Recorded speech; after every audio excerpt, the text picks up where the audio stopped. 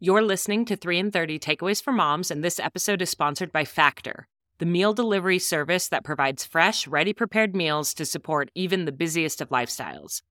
I often overlook sitting down for a good lunchtime meal, and I know I'm not alone in that. I'm usually racing the clock to get as much work done as possible before I have to pick my kids up from school, and the thought of stopping to make myself a decent meal just sounds like too much work. I love Factor because their food is delicious, fresh, and super convenient. All you have to do is heat it for 2 minutes and enjoy.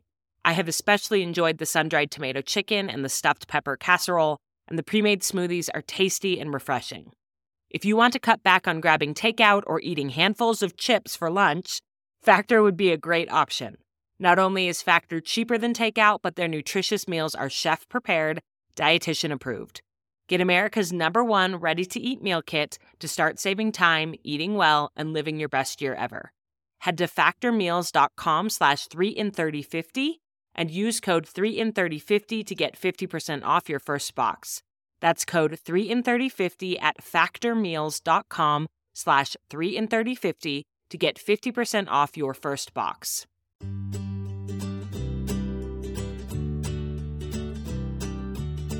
Welcome to 3 in 30, a podcast for moms who want to create more meaning in motherhood. Each 30-minute episode will feature 3 doable takeaways for you to try at home with your family this week. I'm your host, Rachel Nielsen. Thank you so much for being here.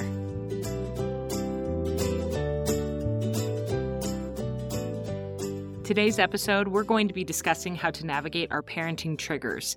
But first, what is a trigger? Well, originally, the word was simply defined as a small device that releases a spring or catch and so sets off a mechanism. Thank you, Webster.com, for that definition. Within a parenting context, I think that definition works too, with a few tweaks.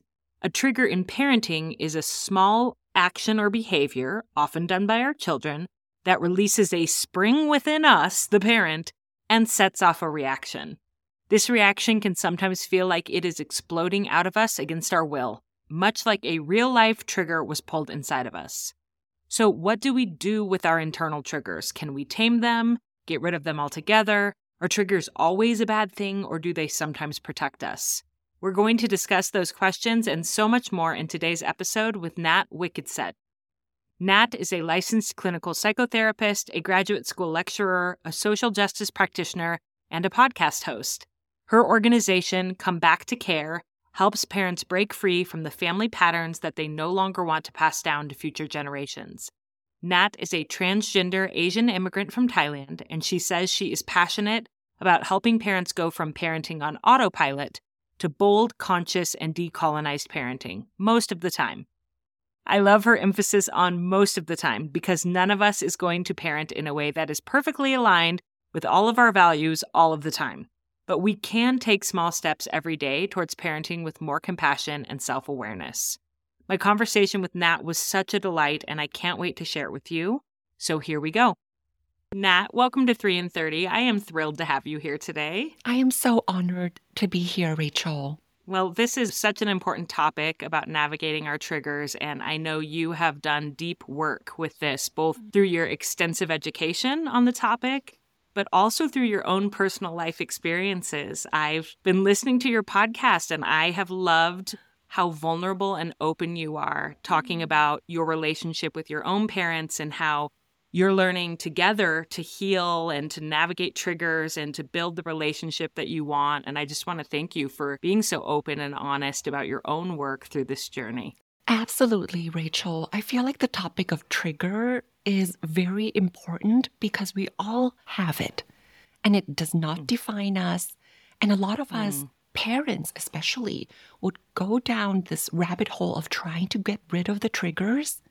And I'm excited to share with you and your listeners another way, perhaps. Instead of getting rid of the triggers, perhaps we can integrate them and befriend them so that we don't pathologize them, but we put them in a context. Yes, I totally agree. I feel like we can feel so much shame for being triggered, when really every human being has triggers. And there's no shame in being triggered. It's just learning what to do with those triggers. And I think that leads really well into your first takeaway. So how do we learn how to do that? Absolutely. So the first takeaway, Rachel, I want to start with the why. Why do we have the trigger in the first place? And we're going to contextualize that in the context of our neurobiology. Okay. So teach us about our brain. Exactly, exactly. And when we think of our triggers, we often think of the moment when we lose our cool, when we blow up and yell at our child, or when we shut down, or when we retreat. And I find that to be incomplete because the full picture, if I may, it's the react, revert, and reduce cycle. Tell us more about those three: react, revert, reduce. Tell us more. Absolutely. Yeah. I want to start with a mom who I worked with in my social justice parenting and inner child reparenting cohort. And let's call her Denise. Okay. Denise has a 5-year-old, and her 5-year-old is very spirited, very spunky, and her 5-year-old just wants to do their own thing. And Denise would just ask and ask and ask, can you clean up this toy? Can you help me set the table? And her 5-year-old just like, no. And then Denise would feel her irritation rising as her button is getting pushed because she feels disrespected. Yes. And as soon as she felt disrespected, her inner monologue keeps on going. Like, oh, you better be grateful that you're my child, because if I were to do this when I were little, I would not make it, right? And then the inner monologue keeps on going. So Denise is already reacting. So then she reverts back to her old survival strategies, coping behaviors, or habits, which is yelling. So then she would yell at her 5-year-old to get her 5-year-old to do exactly what she wants the 5-year-old to do. And yelling is not something that Denise wants to do or repeat. Yes. So after she reacts, she reverts back to yelling. And then when guilt kicks in, usually 3 seconds later, she reduces herself to all the labels that you can think of. I'm not disciplined enough. I'm not a good enough mom. I'm a terrible parent. The list goes on. Yeah. And so then here comes that shame. And when we are down on ourselves, we're more likely to continue to act out of alignment with our values. And so I have found in my life, I'm more likely to continue yelling because of the shame that I've put on myself versus acknowledging what's happening in my brain when I'm triggered is a normal part of the human experience. And can you tell us a little bit more about what does happen inside your brain when you get triggered? Absolutely. Yeah. If I could wave a magic wand and can have all of us check that shame by the door, that would be so wonderful. Yeah. And in our brain, when we're in that reactive space, we're moved into this fight, flight, freeze, fix, people please, and shut down self-protection mode.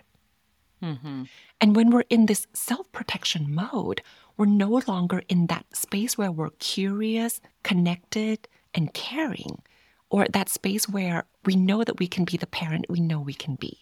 Yeah. And when we're in fight, flight, freeze, people please, that smart part of our brain, that neocortex, is offline. It's the part of the brain that allows us to make plans, make judgment, and be quality adult. It's offline. So whatever we read last night about child development or gentle parenting or whatever that is, it's gone. We can't access that in that heat of the moment. Yeah. And I've heard you say that what's hysterical is historical. Can you tell me more about that phrase? I love it. What does that mean? What's hysterical is historical? Yes. So Resmaa Menakem, the author of My Grandmother's Hand, taught me this phrase. What's hysterical is historical, meaning that when we react or behave in ways that is out of proportion of the situation, there's usually something historical there, some unhealed wound from our past that's getting triggered or scratched. So when we're stuck in shame, we often, like you said, Rachel, keep on yelling or going down that path that we don't want to go down instead of pausing and wondering, what's the wound underneath that trigger that I can direct my energy and attention into healing? Yeah. Absolutely. Do you have an example of this from your own life or from the life of someone you work with of finding the historical reason for the hysterical reaction? Yes, so I can go back to Denise. Yeah. When Denise and I were talking about the react, revert, and reduce cycle, then Denise could see that, oh, this is a cycle, and it doesn't mean that I am failing as a parent. Then Denise had so much more energy to be in that curious space. And then she was reflecting with me. Then what is the function of this reactivity or this trigger? And we peel another layer off. And the function is usually to protect us. Yeah. And the example that I love, which actually you discussed in episode 190, Becoming a Less Angry Mother. Oh, I love that you listened to that. Yes. I thought of that episode when I was preparing this one, so I'm glad you linked those two. I love that episode so much, Rachel. You talked about there's that split second in between your anger and your reaction, and in our case, yelling, right? And this cycle happens so quickly because it needs to happen fast to protect us. And when I talked to Denise about that, we talked about this example of if we accidentally place our hand on a hot stove, what our body does immediately is retracting and removing our hand immediately from that hot surface. And our trigger and emotional reactivity does the same thing to protect us from emotional pain. So in Denise's history, in the past, it was not a good idea for her to lose control of the situation because it would be unsafe for her. So when her 5-year-old was not listening and she was losing control of the situation, she got triggered and she had to yell to regain that control of the situation. That makes a lot of sense. Yes. So there's that function there of protecting Denise from getting lost in that old cycle of rejection, humiliation, criticism, and those inner child wounds. And in that episode too, you talked about Rachel sitting in the suffering. It's so hard. But Denise and I were there together, and she could peel another layer off. And then she could see that, I have a mixed race child. And I yell because I really need to teach him at 5 years old how to be obedient, how to play by the rule, to stay safe and protected from microaggression, preschool expulsion, or down the line police brutality. Yeah. So, And so, of course, she's fearful and reacting and having these triggers around not only wanting to protect herself, but also wanting to protect her child. So it's a loving instinct, but it comes out in unloving ways or ways that aren't in alignment with how she wants to really show her love. yes, absolutely. And like you said, when we remove that shame, we're able to be in this space to reflect and get curious about the functionality of it and the why. And then we can ask a better question. Yeah. So Denise and I were asking, so how can we still meet your goal of keeping your child safe and protected as much as we can, but without the cost of yelling and reacting and being triggered? That's beautiful. And was she able to come up with some ideas of things to do? Yes. So she decided to spend 10 minutes a day just having that quality time with her 5-year-old, reading books about diversity and inclusion and justice to teach her 5-year-old different skills so that in the heat of the moment, she doesn't have to resort or revert back to yelling. It makes so much sense.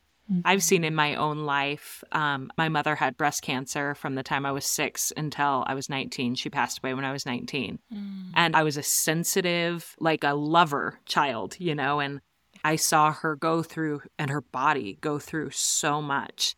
And in my adulthood, I used to wonder, why am I so fearful of illness? It seemed like an outsized, hysterical reaction. My kids would get a small fever and I would panic, like I'd go to worst case scenarios and think, I'm going to lose my children. Or I would be feeling off physically and I would think, I have cancer. It would immediately go to that.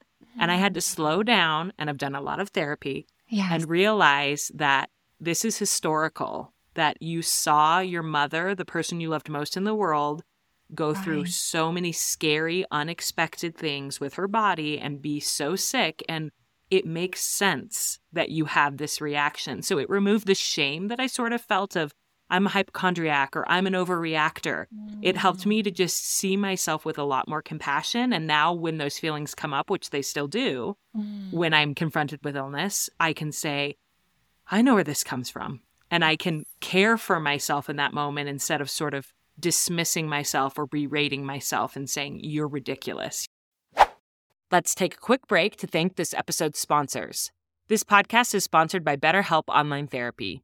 I recently saw a meme that made me laugh. It said, I used to think adulthood was one crisis after another, but I was wrong. Multiple crises, concurrently, all at once, all the time, forever. Relatable, right? But all joking aside, life really is hard.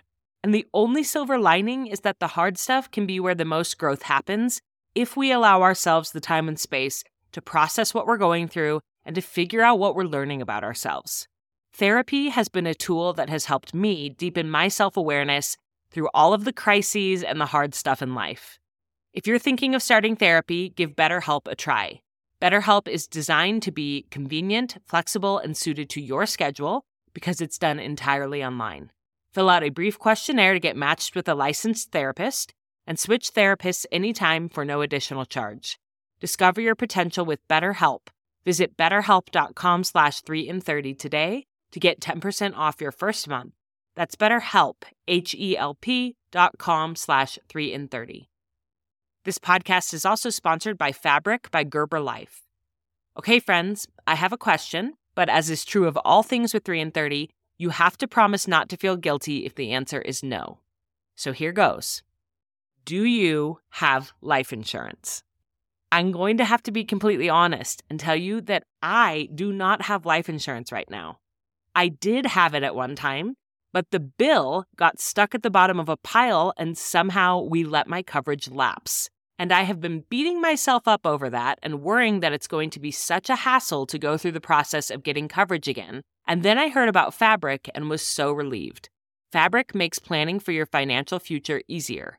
It was designed by parents for parents to help you get a high-quality, surprisingly affordable term life insurance policy in less than 10 minutes. You could even be offered coverage instantly with no health exam required.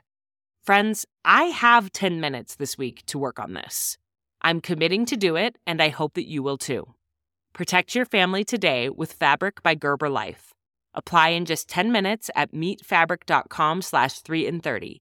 That's meetfabric.com/3in30. MEET fabric.com/3in30.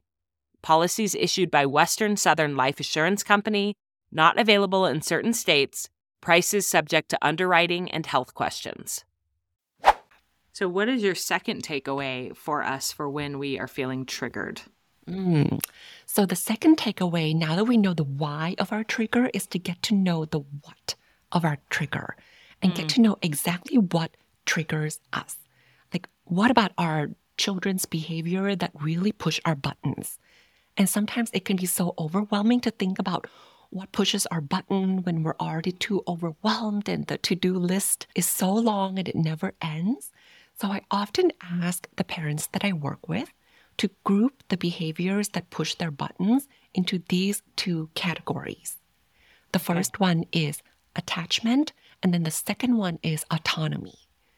And these two categories are based on our children's social emotional development. Okay. Yeah. And explain more, what does that mean, attachment and autonomy? What behaviors would fall under which category? The best teacher for this is little toddlers. If you remember bringing your toddlers to a birthday party, for example, and it's a new environment and there are lots of kids, everything's so loud, you might notice that your toddler is kind of clinging on by your side, right? Scoping out the environment. And that's the attachment needs, that they need care and connection in that moment.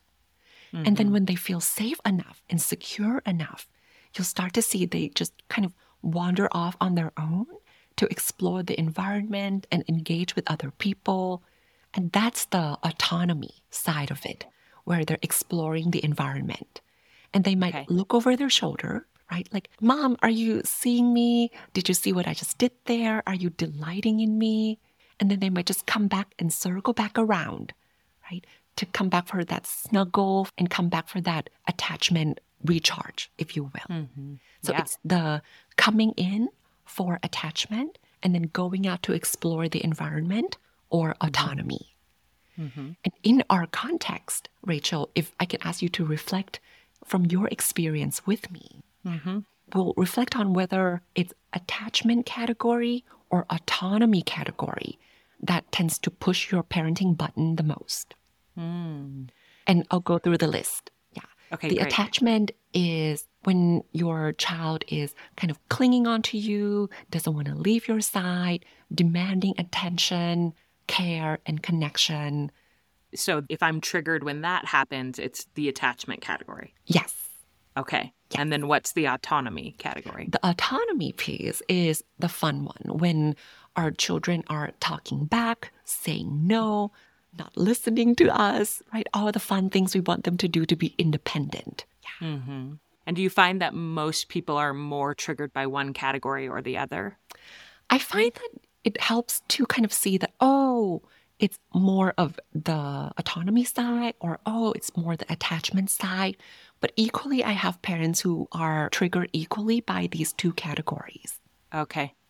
So in reflecting on my own experience, I immediately thought of a moment that I had when my children were younger, where they both needed me so much. So I think my daughter was about 1 or 2 and my son would have been 4 or 5.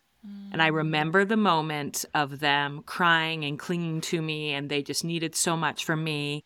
And I had this visceral reaction, like I wanted to move them away from me. And I had the thought, you cannot need me this much because I could die.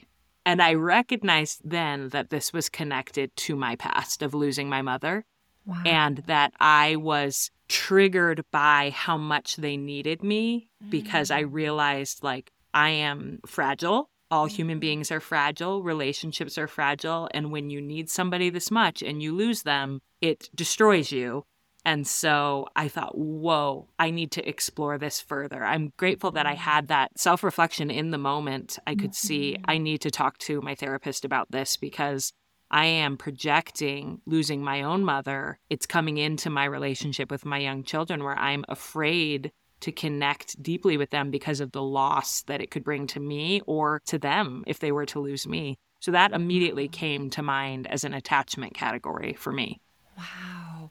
And that right there, Rachel, when you said that I could die, right? And the urge to push them away or to have this self-talk of you can't possibly need me this much. It's the reactivity that's moving in to protect you from losing yourself or being too overwhelmed. Yeah, absolutely. And in that case, it wasn't that I was yelling at them for that, but I recognized that I was creating emotional distance with my children because of this unhealed wound that I needed to do more work on. And now as my kids get older, I think I feel less of that and more probably of the autonomy triggers of my son is in middle school this year and he's growing up, and my daughter is 8.5, and they're both just, they don't need me as much. And I'm less triggered by that. I'm a mom that, like, I really value, I love their independence. And, Right. but of course I feel the sense of, you can't talk to me like that. Like when they try to assert themselves as their own individuals, I feel that pushback of like, no, like I'm the boss, you know, and you will see the world the way that I see the world. Yeah. Those are the things that trigger me more now that they're older. Oh my goodness. Yeah. And I wonder how it is for you right now, even to just be able to name the categories that, oh, it's the attachment. Oh, it's the autonomy. And it's not that my child is being bad or I am failing as a parent. Yeah. I've never heard this described this way with these two categories. And it's eye-opening. And I think it'll just give me something to think about as I parent over the next few weeks of, oh, that's an attachment, or, oh, that's an autonomy one. And when we're unaware, when it's unconscious, we can't make a decision about how we want to react to the trigger. Absolutely, especially when the reactivity is life or death and it's about to protect you from being overwhelmed. That's why trigger work, it's so automatic. And that's why we repeat the same pattern that we're trying to break all the time because it happens so fast. Mm-hmm. So being able to name things, Dan Siegel calls it name it to tame it, which can help us give the language and then remove shame a little bit. Yeah. So we can better prepare ourselves for that. So here's my invitation to the parents that I work with, Rachel, where you begin to name what triggers you, the words, the facial expression, the behavior category, and then you prepare yourself, kind of bracing yourself for impact when the behavior happens again in the future. Because you know it will. It will. It will. Yes. And you can kind of notice different bodily cues leading up to your losing your cool with your child, right? It could be like this mom I work with, she would feel this butterfly in her stomach, right? And then that sinking sensation in the chest. So she would kind of use the sensation as a reminder to, okay, I'm going to place one hand on my chest and one hand on my stomach as a cue for me to sit up a little bit taller. And then she could kind of talk herself through it that, you know what? My child needs independence and I'm going to delight in that. It's not about me or my inner child. Yeah, that's beautiful. And I love the compassionate sort of noticing the trigger and thanking it for trying to protect you almost, and then saying, okay, but I'm okay. I've got this. Thank you very much for trying to protect me, but I don't need protecting in this moment, you know? Yes. So absolutely. then you can move along. That's beautiful, Rachel. And that's our third takeaway, Rachel. Okay, perfect. Yep. Is to not get rid of our triggers and to befriend it and honor it. And there's a study that's done in the 80s and it gets replicated many, many times and it still yields the same result that I love sharing with parents all the time, that you only need to get it right 30% of the time.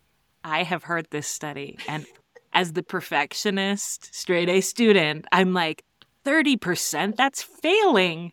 Like, I only have to get it right 30%? I'm like, can that be right? But you're saying this study's been replicated. This has been replicated. Yes. Oh, wow. And how wonderful. What great news for us as parents. You only have to get it right 30% of the time. Wow. Exactly. And then what do you do with the other 70% when you don't get it right?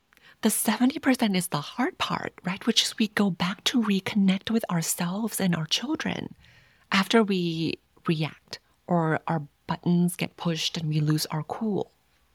And we reconnect and we apologize. Yes. Like, oh, I didn't mean to do that. What can we do better next time? Let's think about it together. So there's a plan attached to it. A woman that I work with in my self-assured motherhood program recently said, like, I am a master at repair.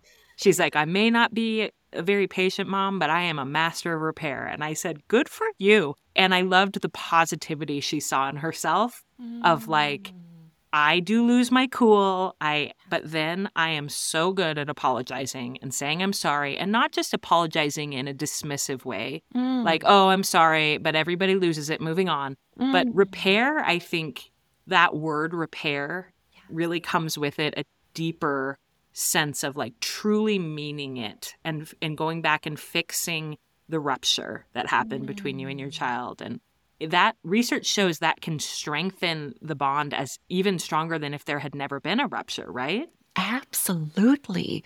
Because if we think in terms of our children, like what do they see in us modeling that behavior in that moment, right? They see us modeling problem solving and not perfectionism.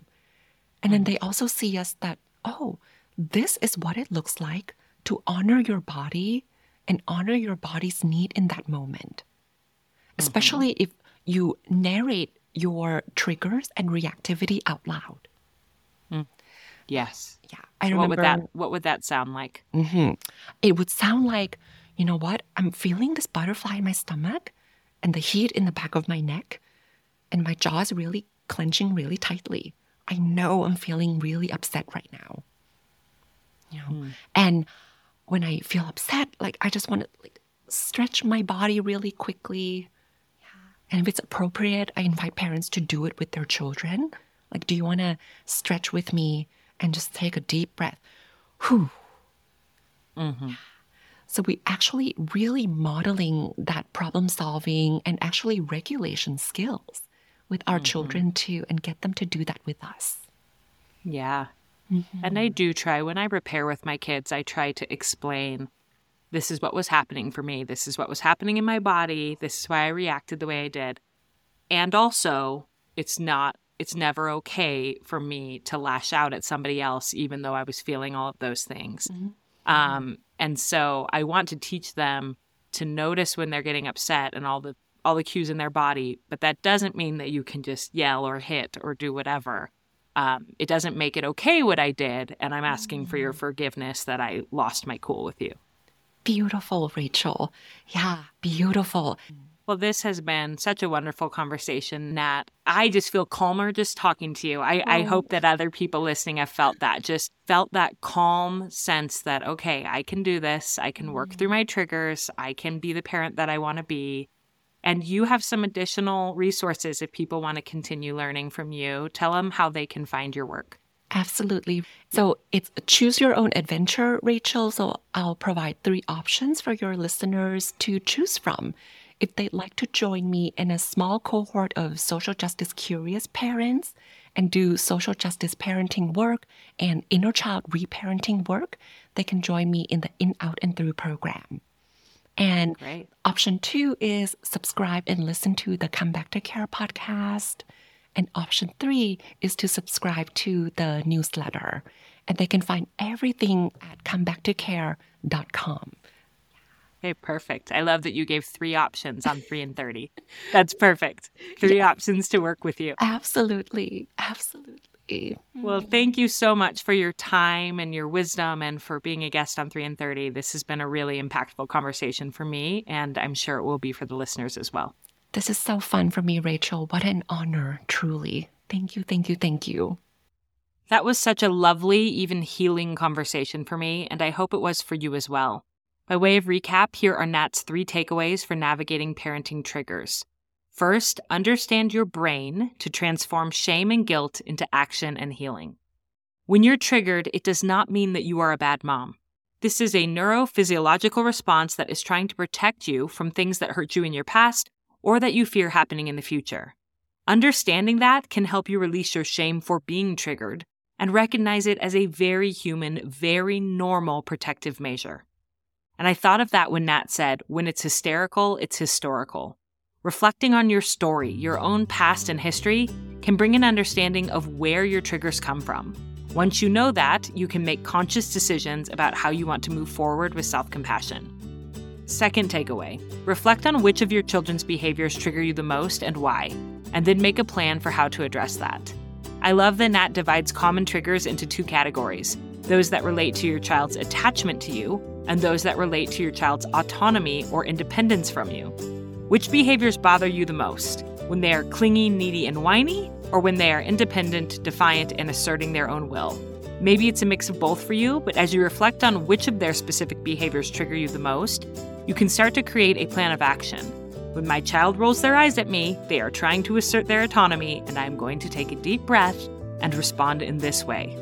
The more you proactively plan for triggers, the more you can sort of practice in advance how you will feel the trigger, but you can change the reaction. Third and finally, remember to reconnect and repair after a rupture. You are not going to be perfectly patient all the time, even with all the reflection and proactive planning and inner work that you do. But the good news is, you only have to get it right 30% of the time to maintain a strong connection with your child. The other 70% of the time, you just have to try to go back to them and apologize. Talk through it, work through it, and model accountability, humility, and resilience.